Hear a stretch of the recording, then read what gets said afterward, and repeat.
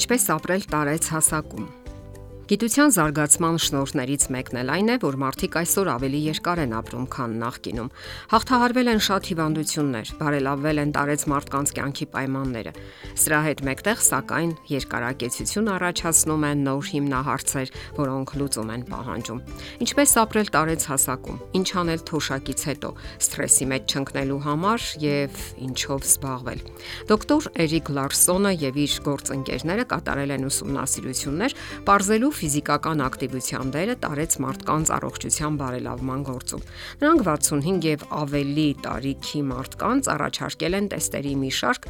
որպեսզի ուսումնասիրեն հիշողությունը, իսկ հարցաթերթիկներում եղել են հարցեր կապված նրանց ամենշաբաթյա ֆիզիկական ակտիվության, վարժություններ կատարելու հաճախության եւ այլնի հետ։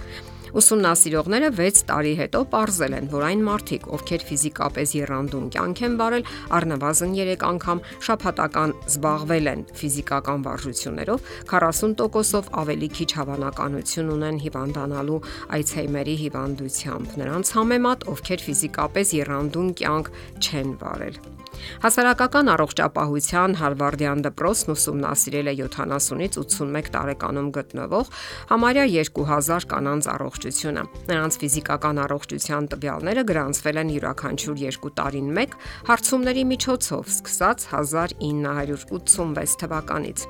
Կանայք բաժանվել են 5 խմբի, ըստ իրենց ծախսած էներգիայի քանակի, սկսած ամենացածրից մինչև ամենաբարձրը։ Եվ պարզվել է, որ այն կանայք, ովքեր առավել մեծ ֆիզիկական ակտիվություն են ունեցել, 20%-ով ավելի քիչ էին ենթակա եղել ճանաչողական խանգարումների։ Այն կանայք, ովքեր զբաղվել են դանդաղ առողջարարական քայլքով, շաբաթական առնվազն 1.5 ժամ ավելի բարձր ճանաչողական միավորներ են հավաքել, քան նրանք, ովքեր զբաղվել են քայլքով շաբաթական 40 րոպեից պակաս։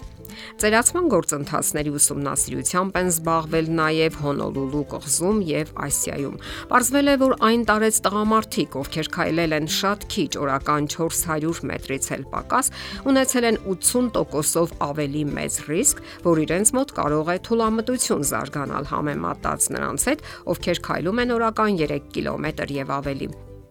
Նույն ձևով այն տղամարդկանց դեպքում, ովքեր քայլել են օրական 400 մետրից մինչև 1.5 կիլոմետր, 71%-ով ավելի մեծ է ռիսկը, որ նրանց մոտ կարող է զարգանալ թուլամտություն, այն խմբի համեմատ, որտեղ քայլել են 3 կիլոմետր եւ ավելի։ Հետևությունները ծնվում են ինքնաբերաբար եւ միանշանակ են։ Ֆիզիկական եռանդուն կյանքը, նույնիսկ մարզումների քանակը մեծապես ազդում են կյանքի որակի վրա։ Ասել կուզի, նույնիսկ տարեց հասակում ոչ միայն կարելի է, այլև անհրաժեշտ է ֆիզիկական եռանդուն կյանք վարելը։ Շատ տարեց մարդիկ թոշակի անցնելուց հետո նույնիսկ դեպրեսիայի մեջ են ընկնում, չիմանալով իրենց անելիքն ու հետագան։ Ուսումնասիրությունները ցույց են տալիս մեկ այլ ոլորտի կարևորությունը տարեց մարդկանց կյանքում՝ մտավոր եւ հոգեվոր գործունեության կարևորությունը։ Ստեղծագործական կյանքը դրական հույզեր է պարգևում մարդուն եւ ապրելու իմաստ հաղորդում։ Շատ նշանավոր ստեղծագործողներ երկար տարիներ մտավոր գործունեությամբ են զբաղվել։ Նրանք չեն ընկել դեպրեսիայի մեջ եւ ծերունական փսիխոզների, չեն զբաղվել ինքնախարազանմամբ կամ ինքնախղճահարությամբ։ Հարգելի տարեցներ,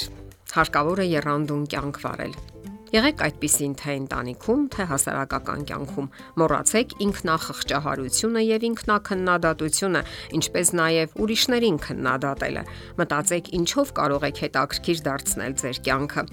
Կարող եք նույնիսկ մասնագիտանալ որևէ նոր բնագավառում կամ ավելի կատարելագործել ձեր նախկին մասնագիտությունը, իսկ միգուցե այն դեռ կարող է պետք գալ ձեզ։ Հայտնի է, որ բազմաթիվ նշանավոր ստեղծագործող անձնավորություններ ստեղծագործել են մինչև խոր ծերություն։ Շատերն էլ մահացել են հենց այդ ժամանակ։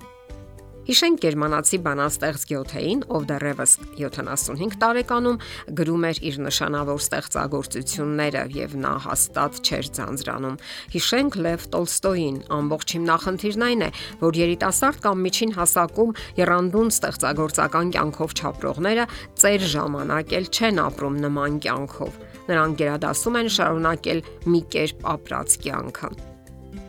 Իրականությունն այն է, որ շատերն էլ ծերանում են դեռ 50 տարեկանում։ Նրանք սպասում են պապիկ կամ տատիկ դառնալուն, առանց սպառելու իրենց ստեղծագործական ողջ ուժը։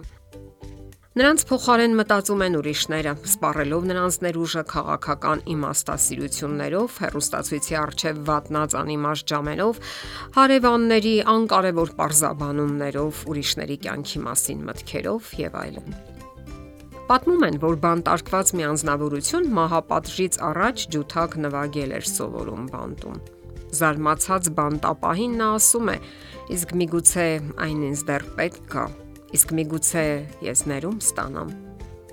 Նման ձևով մեկ այլ նշանավոր ջութակահար Պաբլո Կասալսը 85 տարեկան հասակում ամեն օր 5 ժամ պարապում էր եւ կատարելագործում իր արվեստը։ Եվ հարցնողներին այսպես էր պատասխանում. գիտեք, ինձ մոտ ամեն օր ավելի ու ավելի լավ է ստացվում նվագելը։ Ես ամեն օր ավելի լավ եմ նվագում։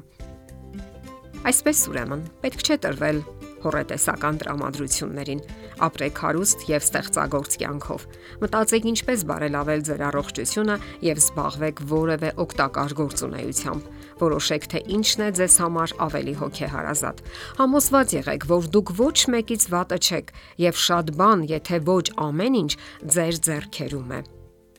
Համոզված եղեք, որ դուք ոչ մեկից վատը չեք եւ շատ բան, եթե ոչ ամեն ինչ, ձեր ձեռքերում է։ Միգուցե հենց ձեզ համար են նշանավոր գրողի հետեւյալ տողերը.